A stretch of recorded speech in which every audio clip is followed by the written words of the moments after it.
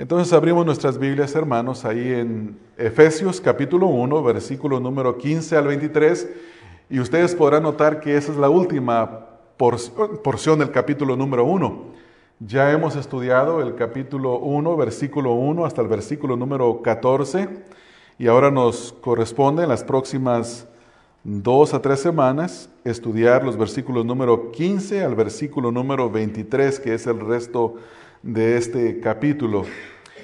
El apóstol Pablo dijo a los corintios, en 1 Corintios 3:11, que nadie podría poner otro fundamento que el que ya estaba establecido, que era el Señor Jesucristo. Si ustedes leen conmigo, 1 Corintios 3:11, dice, porque nadie puede poner otro fundamento que el que está puesto, el cual es Jesucristo.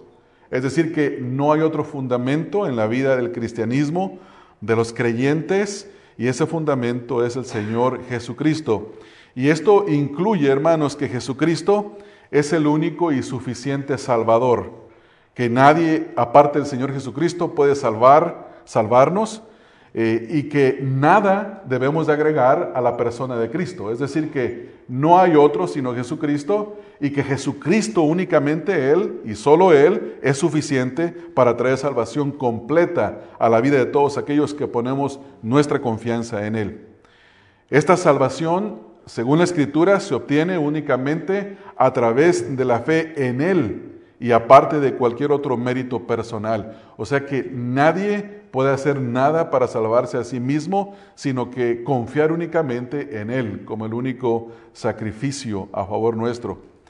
Y como ustedes ya saben, hermanos, pensando un poco en el pasaje que vamos a estudiar, hemos estado estudiando Efesios capítulo número 1, versículo 13 al 14, y tuvimos 4 mensajes en estos versículos, y ahí aprendimos acerca de las bendiciones de nuestro Dios Trino. Le titulamos así a esa serie porque ustedes recordarán que del versículo número 4 al versículo número 6, Pablo se refiere a las bendiciones dadas por Dios el Padre, que Dios nos eligió, Él fue el que nos predestinó y nos adoptó como sus hijos. Después en los versículos número 7 al versículo número 12 encontramos nosotros las bendiciones dadas por Dios el Hijo.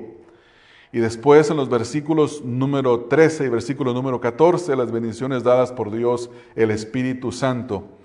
Y estas bendiciones fueron descritas por el apóstol Pablo con el propósito de que cada uno de los efesios que estaban leyendo esta carta se fueran motivados y se dieran cuenta por qué Dios es digno de ser alabado, adorado en todo tiempo.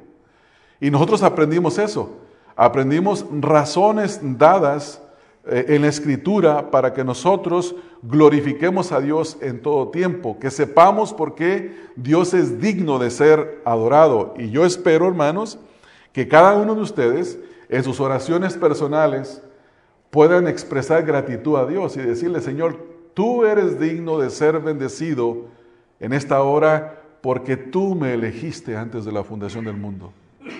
Porque tú me adoptaste como tu hijo, porque en Cristo Jesús me redimiste, me perdonaste, me diste herencia, porque tu Santo Espíritu, después de que yo escuché el mensaje del Evangelio y creí con fe, vino y selló mi vida, me apartó para ti, y ahora Él mora en mí como un depósito de la redención segura que tú traerás, ya sea el día de mi muerte o en el arrebatamiento de la iglesia. Entonces uno puede utilizar este pasaje de una forma en aplicación para bendecir a Dios, no solamente cuando ora, sino en todo tiempo. Y esto es lo que hemos estado aprendiendo. Pero ahora, el día de hoy, vamos a dar comienzo a esta nueva sección que comprende, hermanos, los versículos número 15 al 23. Y en ella vamos a aprender acerca de la primera oración pastoral del apóstol Pablo por los efesios. Recordemos un poquito acerca de la historia de Pablo con los efesios. El Evangelio, según lo que leímos en Hechos, se cree que llegó a Éfeso por una pareja llamados a Priscila y Aquila. Después Pablo llega y sigue predicando y lo predica por un espacio de aproximadamente 3 años, donde dice en Hechos 20-28 y aproximadamente en ese contexto que él les predicó de día y de noche por todas partes. les predicó en las casas y en todos lugares y les amonestó con lágrimas y que no se retuvo a presentar todo el consejo de la palabra de Dios. Pablo tenía un gran amor por ellos. Pablo había entregado su vida por ellos. Él tuvo una gran lucha por predicar el evangelio en Éfeso. Y por esta razón ahora el apóstol Pablo, en los versículos 15 al 23, ora a Dios en respuesta a las noticias que él estaba escuchando acerca de los creyentes en Éfeso. Se cree que Pablo fue encarcelado aproximadamente 4 años después de que dejó Éfeso. Algunos dicen que 4, otros creen que 6. No sabemos exactamente el periodo de tiempo, pero ya habían pasado algunos años y Pablo estaba en Roma en un arresto domiciliario. Es decir, que podía recibir visitantes. Y entre esos visitantes vinieron gente de Asia Menor, donde se encontraba la ciudad de Éfeso. Y ellos le trajeron noticias a Pablo, y esas noticias provocaron en él, en los primeros versículos, ustedes pueden ver ahí, versículo 15 al 16, un agradecimiento a Dios. Dice el versículo 15, por esta causa también yo, ahora escucha la siguiente frase, habiendo oído, o sea que alguien vino y le trajo noticias, habiendo oído de vuestra fe en el Señor Jesús y de vuestro amor para con todos los santos, no ceso de dar gracias por vosotros, haciendo memoria de vosotros en mis oraciones. Es decir, que la primera porción de esta oración es una oración de gratitud a Dios. Y ahí en esos dos versículos 15 y 16, Pablo expresa a Dios la gratitud que él tiene por la obra de Dios en la vida de los creyentes en Éfeso. Y después en los versículos número 17 al 23, él les escribe y les dice cuál es el propósito de su oración. Y si ustedes leen específicamente el versículo número 28, ahí hay una frase que sumariza todo el propósito de la oración. Dice, comenzamos a leer en el versículo 18, alumbrando los ojos de vuestro entendimiento. Ahora, note la siguiente frase. ¿Para qué? Esta es una frase de propósito. ¿Por qué oraba Pablo? Para que sepáis cuál es la esperanza a que Él os ha llamado. O sea que no solamente es escuchar la predicación del Evangelio, creer en fe, recibir el Espíritu Santo, saber que ya somos creyentes, sino que necesitamos conocer la salvación. Y de estos versículos en adelante, Pablo ahora se va a dedicar a que los efesios conozcan la gran salvación que Dios les ha dado. Aparte de que ya les ha hablado en esta porción del versículo 3 en adelante, ya les ha hablado acerca de esta gran salvación. Pero él quiere en su oración que ellos puedan, note la frase una vez más, para que sepáis cuál es la esperanza a la que Él os ha llamado. No nos salvó simplemente para librarnos del infierno, para librarnos de su ira. Él nos salvó con un propósito mucho más grande que ese, hermanos. Y eso es lo que Él quiere que los efesios conozcan y por eso ora.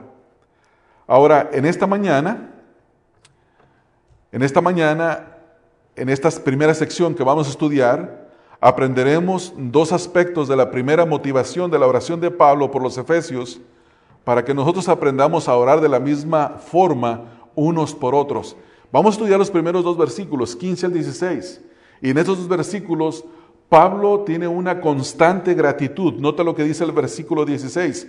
No ceso de dar gracias por vosotros, haciendo memoria de vosotros en mis oraciones. Y eso es lo que vamos a aprender usted y yo. A aprender a dar gracias constantemente por la vida de otros. Y estos aspectos que vamos a aprender, el primer aspecto de la gratitud, tiene que ver con la firmeza del creyente que motiva a la oración. Una fe firme de los creyentes que motivan a la oración. Cuando usted ve en otros que están perseverando en la fe en Cristo Jesús, que los ve constantemente, que no cesan, eso produce un gozo en uno. ¿No es así? Produce un gozo en mí como pastor, produce un gozo en ustedes como hermanos, en ver que alguien está perseverando en la fe. Ahora, cuando alguien hace lo opuesto, no persevera en la firmeza en la fe, produce tristeza. Y también debemos de orar. Pero en este caso, Pablo, él tiene un gozo por la fe firme de los creyentes, y eso lo motiva a orar. Y esto lo encontramos en la primera parte del versículo 15, donde dice, por esta causa también yo, y escucha lo que dice, habiendo oído de vuestra fe en el Señor Jesús. Los creyentes de Éfeso tenían una fe firme en el Señor Jesucristo. Y eso motiva a Pablo a darle gracias. Y en segundo lugar, el segundo aspecto de esta oración de gratitud es el amor constante para con todos los creyentes. También motivó a la oración de Pablo. Note la segunda parte en el versículo 15. Y de vuestro amor para con todos los santos. Por eso en el versículo 16 dice, no ceso. O sea que su oración era constante. ¿Constante en qué? En dar gracias por ellos, haciendo memoria de ellos en sus oraciones.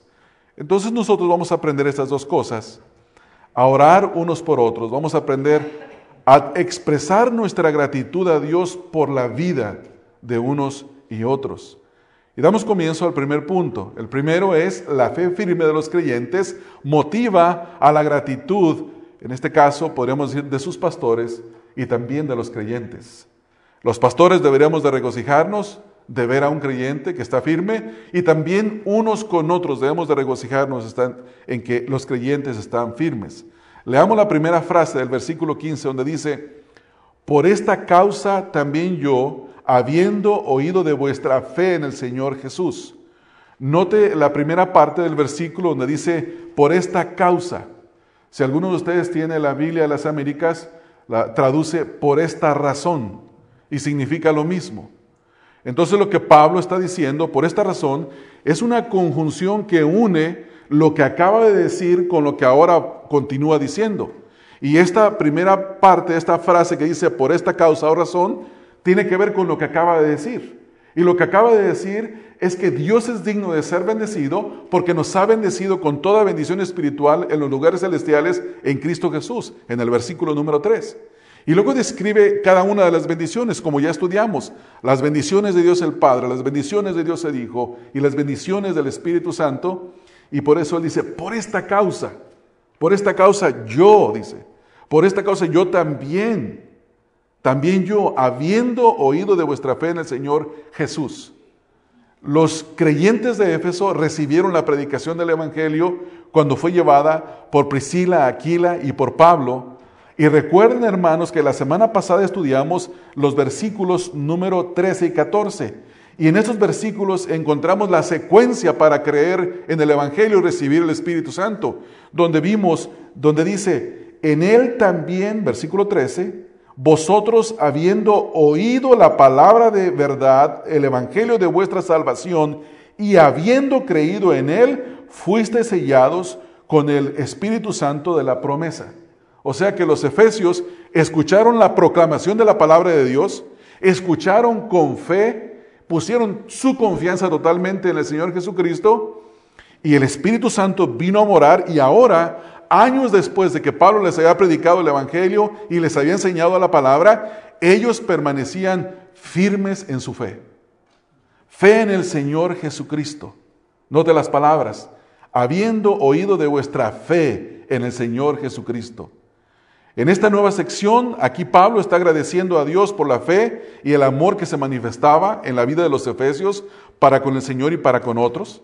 Y en la segunda parte, aquí en Efesios capítulo 1, versículo 18, la segunda parte de la oración, recuerde que ya dijimos que Pablo pide a Dios que les dé espíritu de sabiduría, espíritu de revelación en el conocimiento de Él para que ellos conozcan la gran salvación a la que los había llamado. Y aunque Pablo deseaba que ellos conocieran la suficiencia de Cristo y cómo ellos estaban completos en Él, y aunque no había visto a los efesios por un buen tiempo, él escucha las buenas noticias de ellos. Y la primera cosa que él escucha es lo que dice aquí en el versículo, de vuestra fe para con el Señor. Los efesios eran creyentes que tenían una fe firme para con el Señor Jesucristo. Y eso es lo que se espera de toda persona que escucha y cree el Evangelio. Porque muchas personas, hermanos, hoy en día pueden hacer una profesión de fe y dicen que creen en Cristo, pero no perseveran en la fe en Cristo Jesús. Se apartan del camino del Señor, o están lejos, o creen que tienen una fe. Esta mañana yo estaba saliendo de mi casa y me encontré a un vecino que me hizo una pregunta. Dijo, disculpe, ¿le puedo hacer una pregunta? Le dije, dígame. Dice, ¿cuándo comenzó usted a ir a la iglesia? Le dije, yo conocí el Evangelio, escuché la predicación del Evangelio, me arrepentí y creí en el Señor Jesucristo cuando tenía aproximadamente 21 años. A lo cual él me responde, fíjese que yo conozco a Dios desde el año 2005, y se persinó y me dijo, pero nunca puedo ir a la iglesia. Entonces mi pregunta podría ser, ¿esta persona escuchó la predicación del Evangelio? ¿Creyó con fe? Y la respuesta es, no. No, en primer lugar porque no se le predicó el Evangelio. En segundo lugar porque no tiene una perseverancia ni siquiera en lo que él ha creído. Pero los efesios eran personas que realmente creían en la palabra de verdad, en el Evangelio. Pero la palabra de verdad y el Evangelio no es una serie de creencias, es una persona. Note lo que dice Pablo ahí, de vuestra fe. Dice, también yo habiendo oído de vuestra fe, ¿en quién? En el Señor Jesucristo. No es una serie de creencias, sino es una confianza firme en una persona de la cual proclama el Evangelio. Y a esto es a lo que se refiere. Los efesios se encontraban creciendo en su fe para con el Señor Jesús y por esta razón Pablo los alaba. Y la emoción que Pablo experimentó, hermanos, cuando escuchó de la fe de los efesios, él comienza a dar gracias y a orar por la seguridad espiritual de ellos. Ahora, tenemos que hacernos la pregunta, ¿a qué clase de fe se refiere Pablo? Cuando dice aquí, vuestra fe para con el Señor Jesucristo, ¿qué es la fe a la que él se refiere? ¿A qué clase de fe se está refiriendo? Esta fe de la cual se refiere Pablo significa una firme persuasión, una persona que se ha persuadido, que tiene una convicción fuerte, que tiene una creencia inmovible en la verdad. Y se refiere no solo a la fe inicial de la salvación, sino que también se refiere al ejercicio diario de fe en el Señor Jesucristo durante toda su vida. No que creyó en un momento, sino que eso que inició en un momento, esa profesión de fe en Cristo, sigue caminando en Él y sigue creciendo. Es una fe constante. No es una fe que inicia y termina, es una fe constante. La misma fe que salvó a los efesios era la misma fe que ellos seguían profesando años después. La misma fe que salva a una persona hoy en día es la fe que debe de seguir profesando y viviendo todos los días de su vida, no solamente en un momento. Los efesios poseían una fe genuina, según Pablo. Mira lo que dice Pablo en 1 Timoteo 1:5, refiriéndose a una fe que puede ser fingida, que puede ser falsa. Dice, pues el propósito de este mandamiento es el amor nacido de corazón limpio y de buena conciencia, y escucha esto, y de fe no fingida. Una fe que no es genuina, una fe que no es verdadera, es una fe que se finge. Personas que actúan, que dicen que tienen fe en Cristo, pero su fe no es verdadera. La fe de los efesios era una fe verdadera, hermanos. Y así debe ser la fe de cada uno de nosotros. ¿No es así, hermanos? Debe ser una fe firme, verdadera, no fingida. Todos sabemos lo que significa fingir. Fingir significa aparentar ser algo que uno no es. La fe debe de ser genuina en Cristo, no aparentar venir a Cristo. Nosotros podemos entrar a este lugar con una Biblia en la mano y eso no nos hace cristianos. Podemos entrar a este lugar diciendo que creemos en Cristo, pero eso no muestra que verdaderamente tenemos una fe en Cristo. Lo que muestra que tenemos una fe en Cristo es una firme convicción en la verdad que hemos creído y en ella nos mantenemos inamovibles. ¿No es así? La clase de fe que hace permanecer firme hasta la muerte, esa es la clase de fe que se refiere aquí Pablo. Mire en Hebreos 11, 36 al 40, el llamado capítulo de la fe, todo el capítulo 11 del libro de Hebreos es el capítulo de la fe, de los héroes de la fe. Ahí se encuentran los nombres en el salón de la fama de la fe. Y aún hay muchas personas que no se menciona su nombre, porque el escritor dice, y tiempo me faltaría para mencionar. Y luego habla de muchos, pero fíjese lo que dice en el capítulo 11, versículo 36 al 40. Otros experimentaron vituperios y azotes, y a más de esto prisiones y cárceles.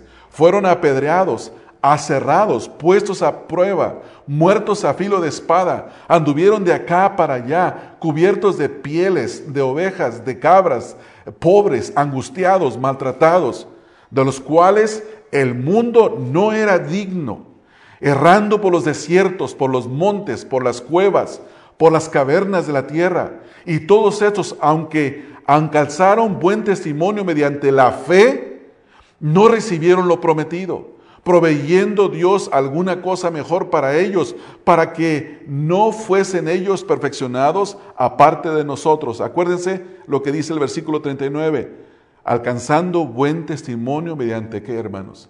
La fe, fe en el Mesías, fe en el Señor Jesucristo. Hebreos 11, 36 al 40. Esta es la clase de fe a la cual se está refiriendo Pablo, esta fe que es genuina, esta fe que es verdadera. Hoy en día hay mucha gente que dice tener fe en Dios. Hay mucha gente. Ellos hablan de fe como una actitud positiva que se debe de mantener en la vida. Por ejemplo, cuando alguien tiene un problema, le dice a una persona a la otra, no te preocupes, ten fe. Pero la idea que ellos tienen es como, mantente positivo, ¿verdad? Piensa que lo mejor va a venir. Eso no es fe. Eso no es fe. La fe no es algo que nosotros producimos. La fe es una respuesta al mensaje de la palabra de Dios que hemos escuchado.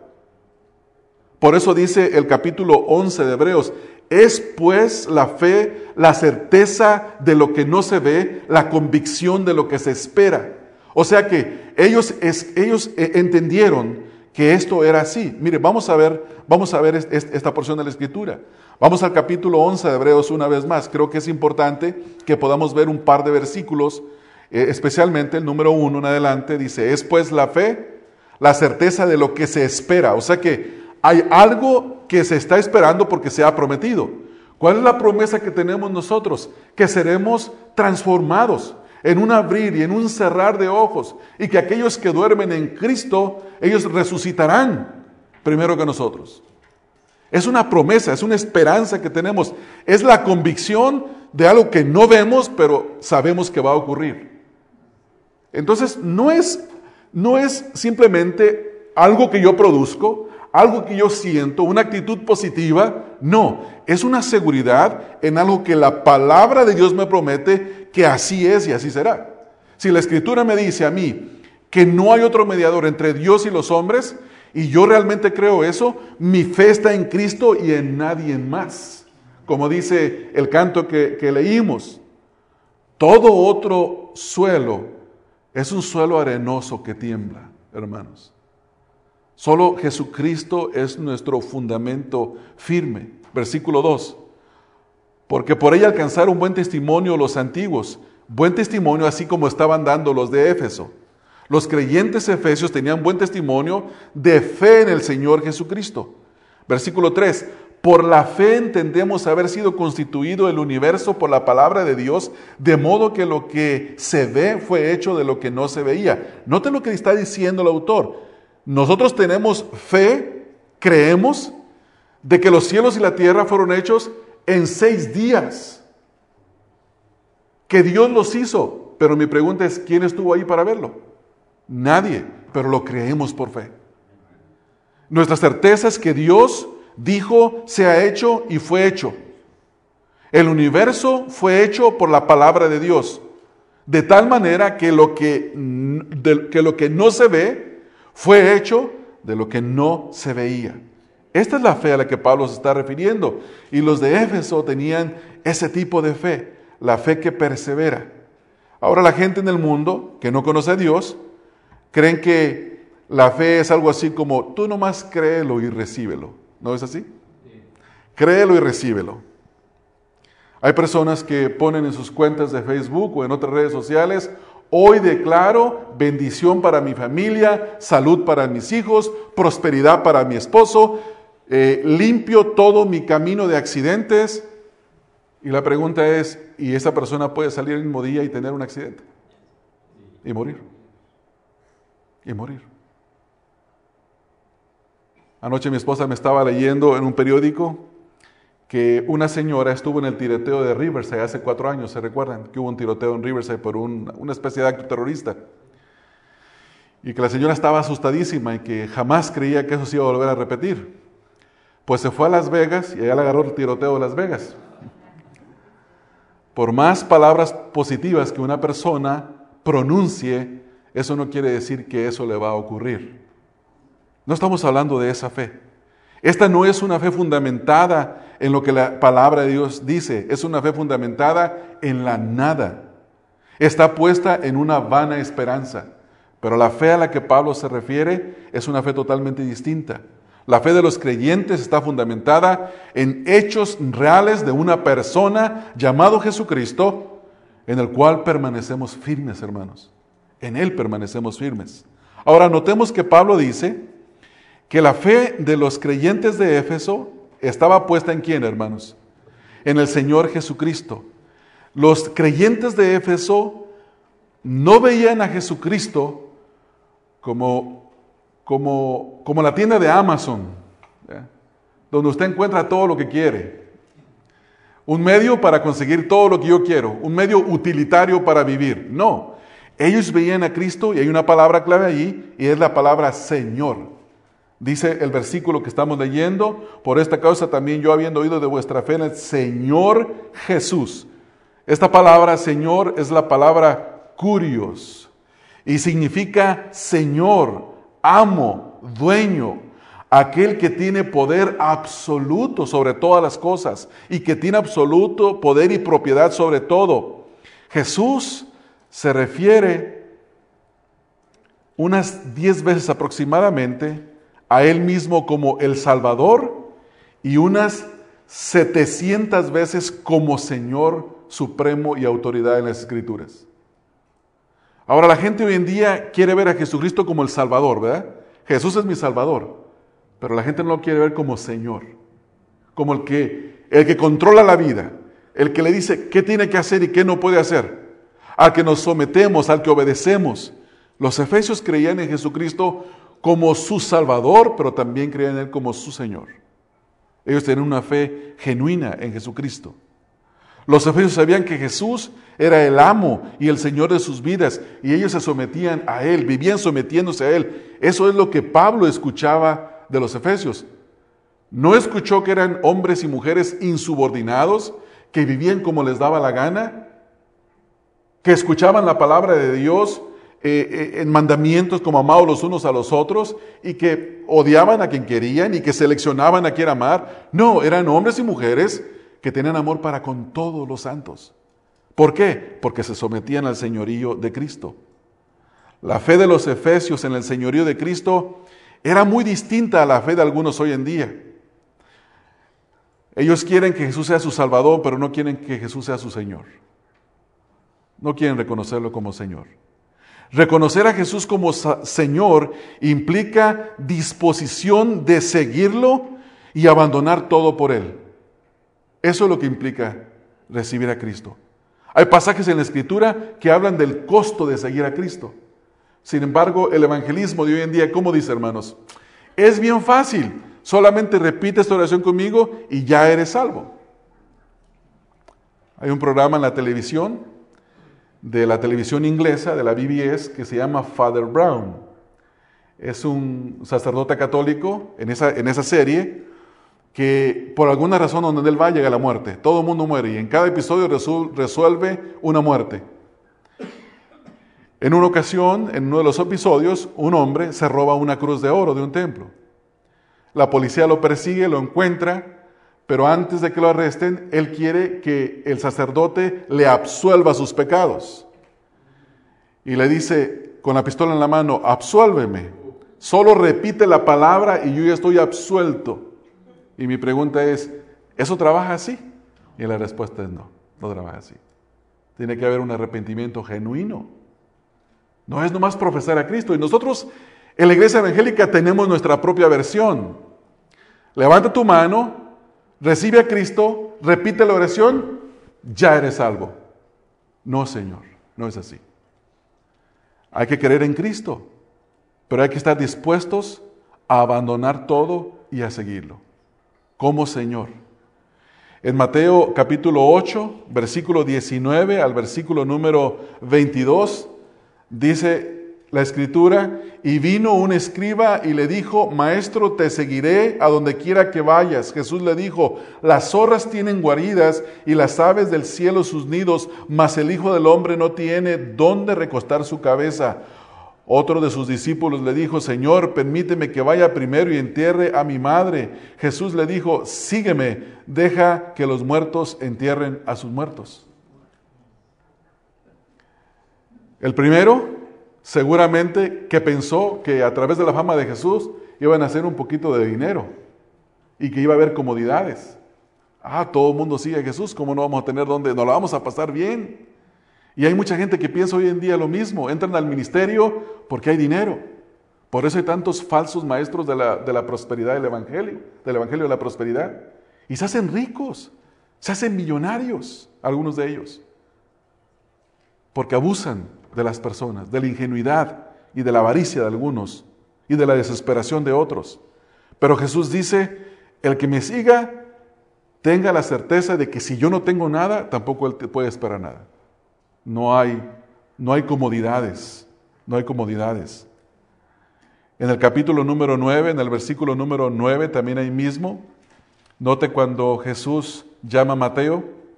¿Quién era Mateo? Mateo era un publicano, un cobrador de impuestos. Ese hombre tenía dinero, hermanos, porque era un ladrón. Todos los publicanos eran conocidos por ladrones, porque el sistema romano de cobro de impuestos trabajaba de esta manera.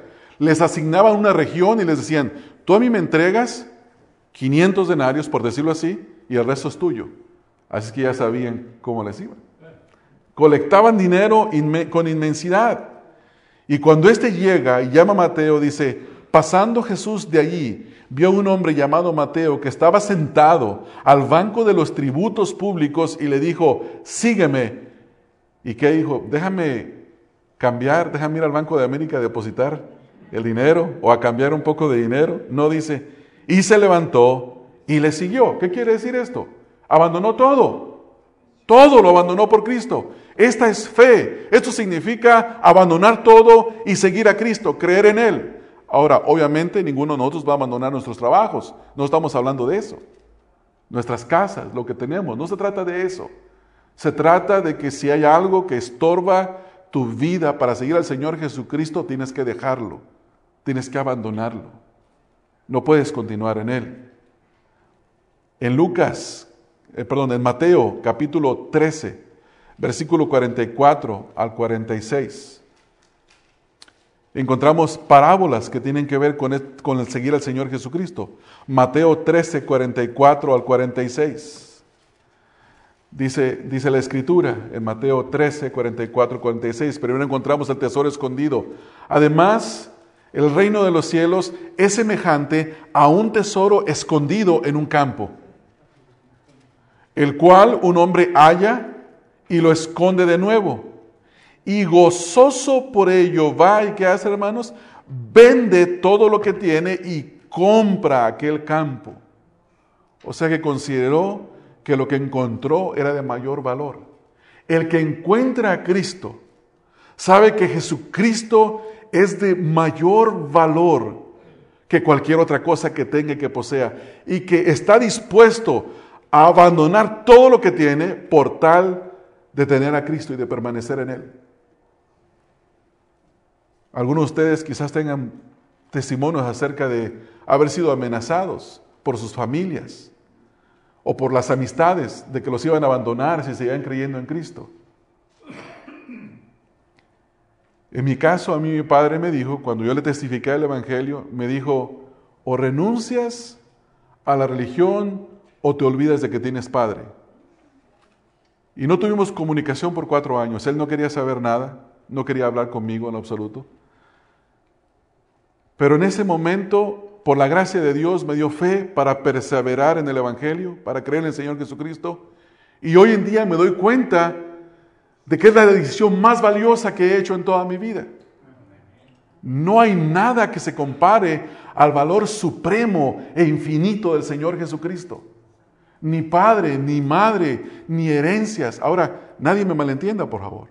No estoy diciendo que abandone a sus padres. A lo que yo me refiero es que si tu padre o tu madre te dice, escoge entre Cristo o nosotros, tú tienes que escoger a Cristo. A eso es a lo que yo me refiero.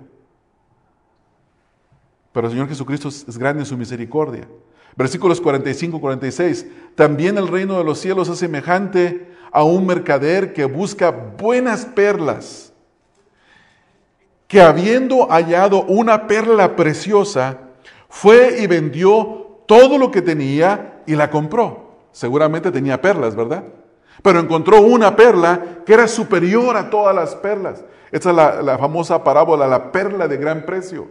Tenía muchas perlas este vendedor y quizás muchas posesiones de valor. Pero ¿qué fue lo que hizo? Vendió todo, se deshizo de todo porque encontró la perla más valiosa.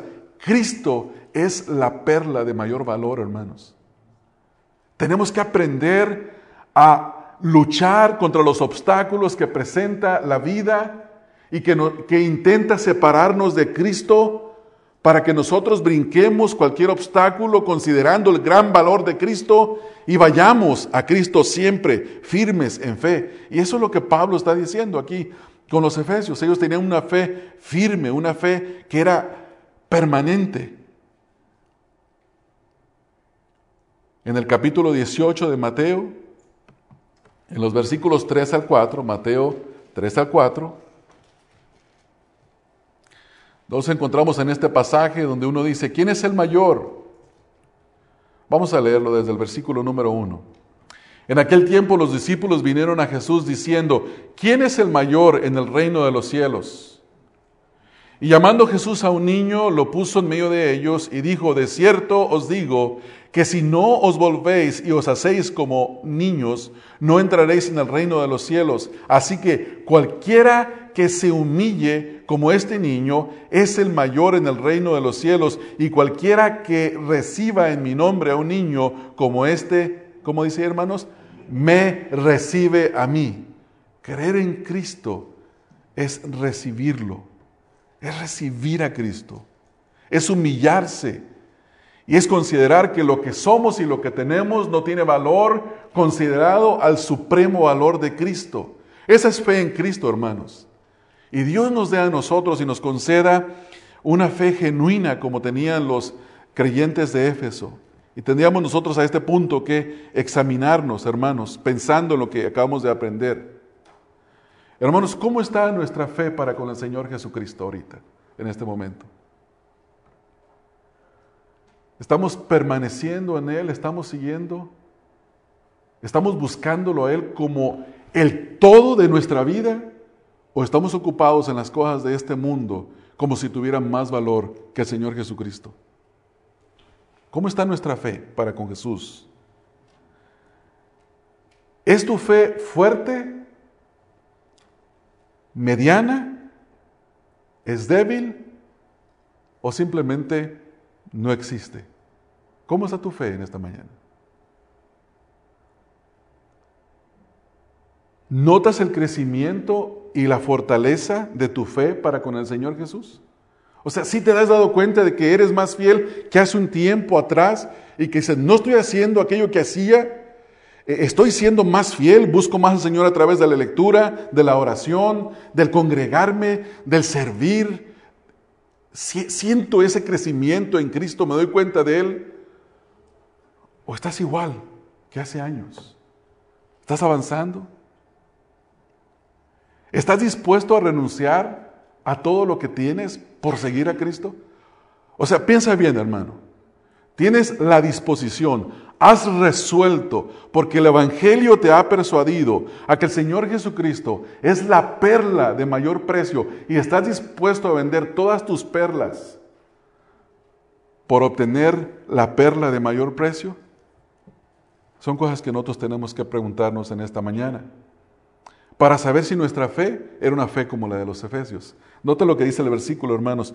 Por esta causa, también yo, habiendo oído de vuestra fe en el Señor Jesús. Ellos tenían fe firme en el Señor Jesús. Ahora, el segundo punto, el segundo aspecto de esta gratitud que tiene Pablo es, dice, y de vuestro amor para con todos los santos. Los creyentes de Éfeso, en ese momento cuando Pablo escuchó de ellos, tenían amor para con todos los santos. Pero unos 20 o 24 años después, Juan escribe el Apocalipsis. Y en el capítulo 2, los versículos que leímos esta mañana, el Señor Jesucristo les hace un reclamo a los creyentes de Éfeso. Y les dice, han perdido su primer amor. Ya no tenían amor los unos para con los otros. El amor se había enfriado. Ya no era el amor para con el Señor y el amor para con los creyentes lo que los unía. Eran hombres y mujeres que ciertamente tenían firmezas en algunas creencias y en algunas prácticas, en algunas obras, porque el Señor los alaba, pero ellos se habían enfriado en su amor. Pero aquí Pablo, años antes, dice a los creyentes que él había escuchado de su amor, dice, de vuestro amor. Los efesios eran poseedores de un amor que los impulsaba a amarse unos a otros. No es el amor del sentimiento que nosotros tenemos. Hoy le podemos decir a nuestra esposa, te amo con toda mi vida, con toda mi alma, con todo mi corazón. Estoy dispuesto a hacer lo que tú quieras. Mi amor, ¿me ayudas a lavar los trastes? No, hazlos tú. A mí no me gusta. ¿Qué pasó con el amor? ¿No? Nuestro amor es imperfecto.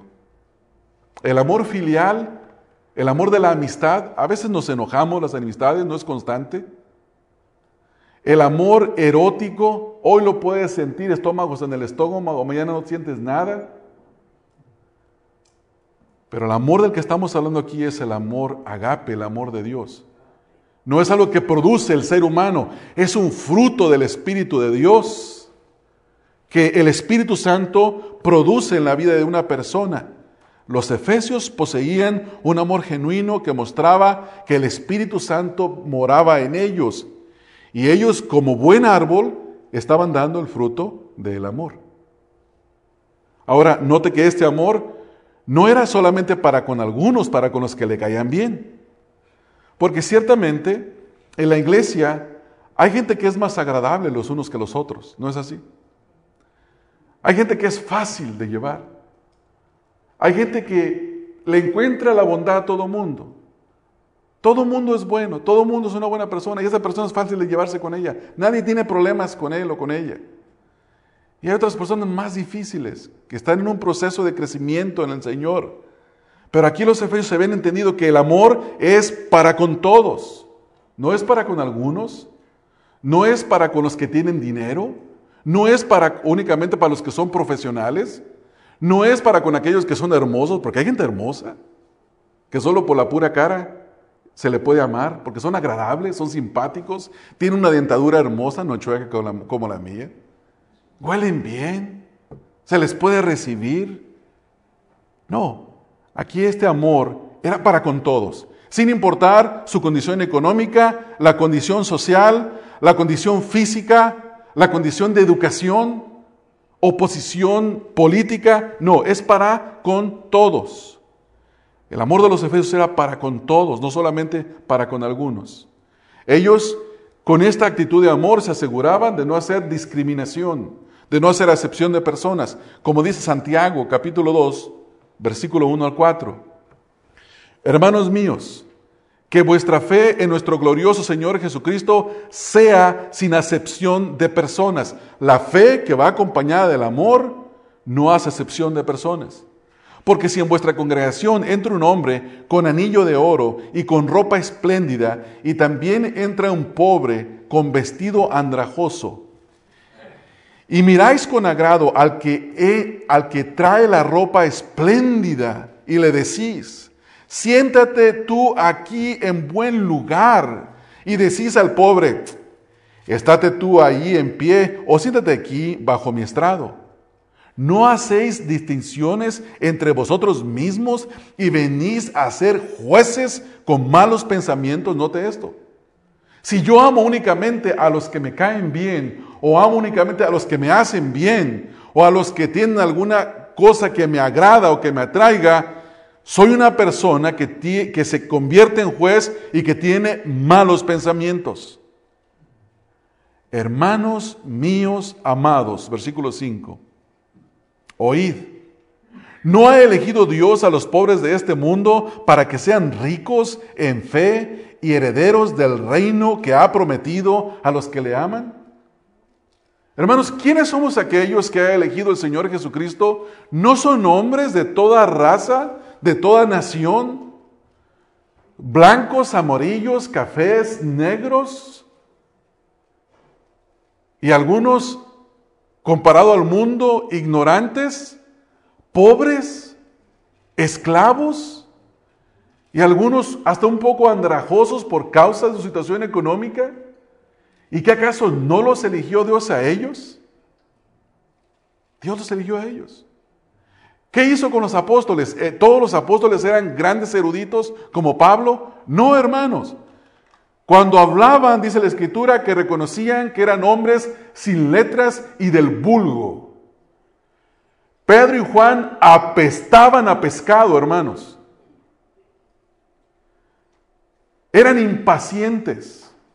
Otros eran los hijos del trueno. Otro era Simón el Celote. Era un ex revolucionario. Los únicos hombres distinguidos eran Lucas y Pablo. De los demás, eran gente común como usted, como yo. Así como un jardinero hoy en día. ¿Sabe cómo huele un jardinero después de un día de 8 o 10 horas de trabajo? Huele a basura, huele a todo. Huele a estiércol de perro, de gato, de tierra. Y se lo digo yo que hice 20 años jardinería. Así huele uno. Y muchas veces tener que venir directo del trabajo acá. Yo en ese tiempo no pensaba, pero ahora si me toca sentarme junto a un jardinero, voy a decir, el hermano es jardinero.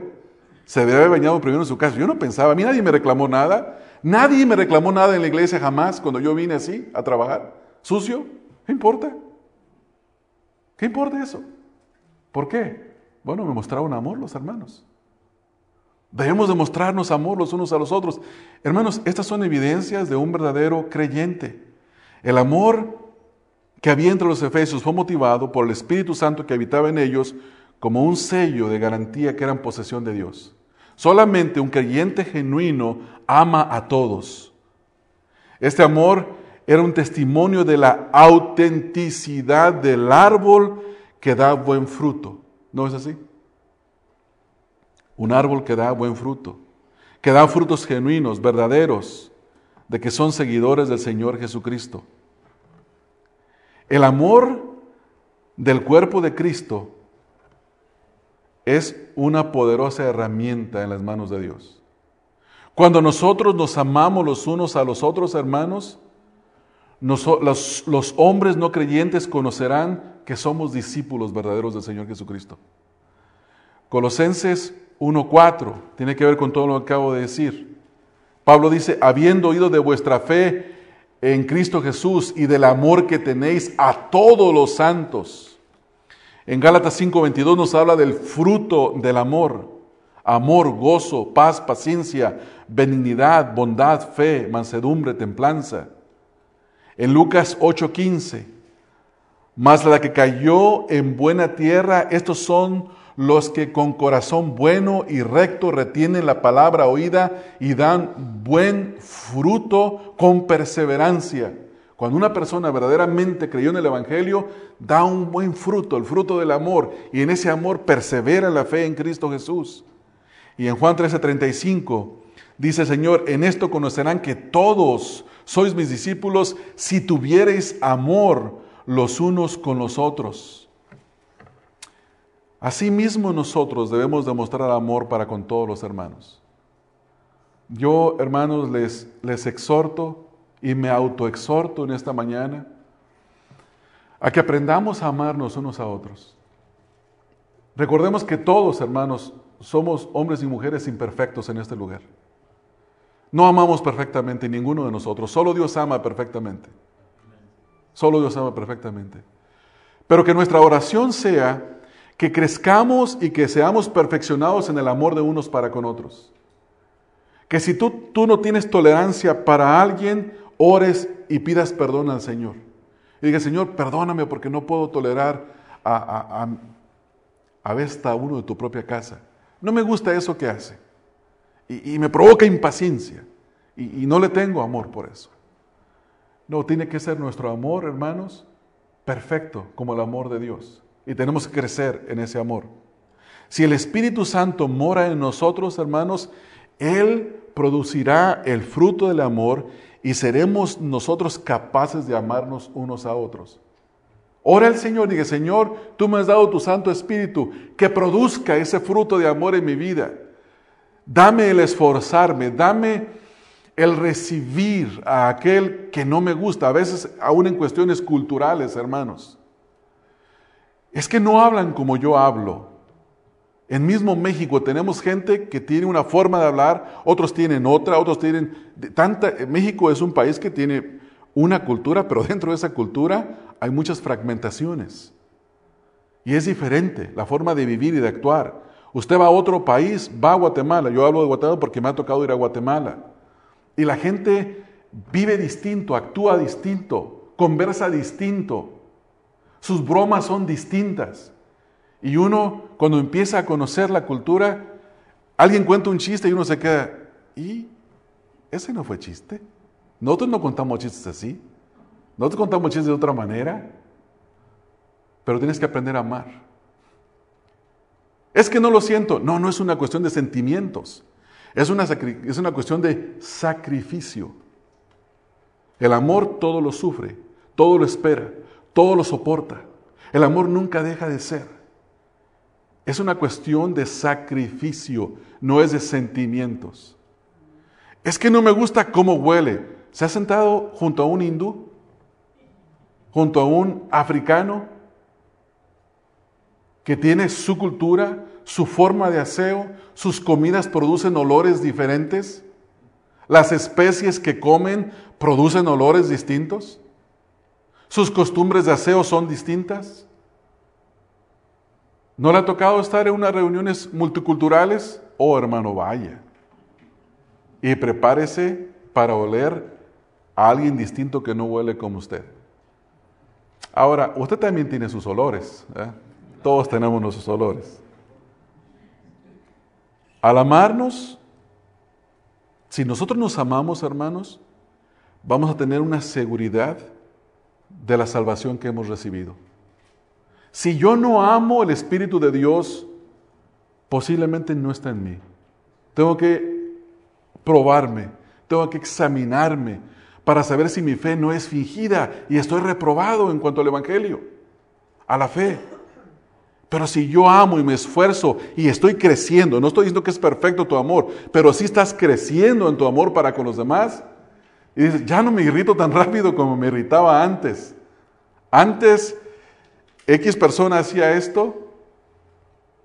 Mire, una forma de tomar café y comer pan, que en mi casa no lo hacíamos, era mojar el café en el pan. Y a mí no me gustaba eso. Pero si usted va a Guatemala y se sienta con 5 guatemaltecos, los 5 van a mojar el papel y lo van a ver usted como una cosa rara. ¿Por qué no se come el pan así? ¿Por qué no? Y a mí me desesperaba. Como dijo el doctor Chapatín, me daba cosa, ¿verdad?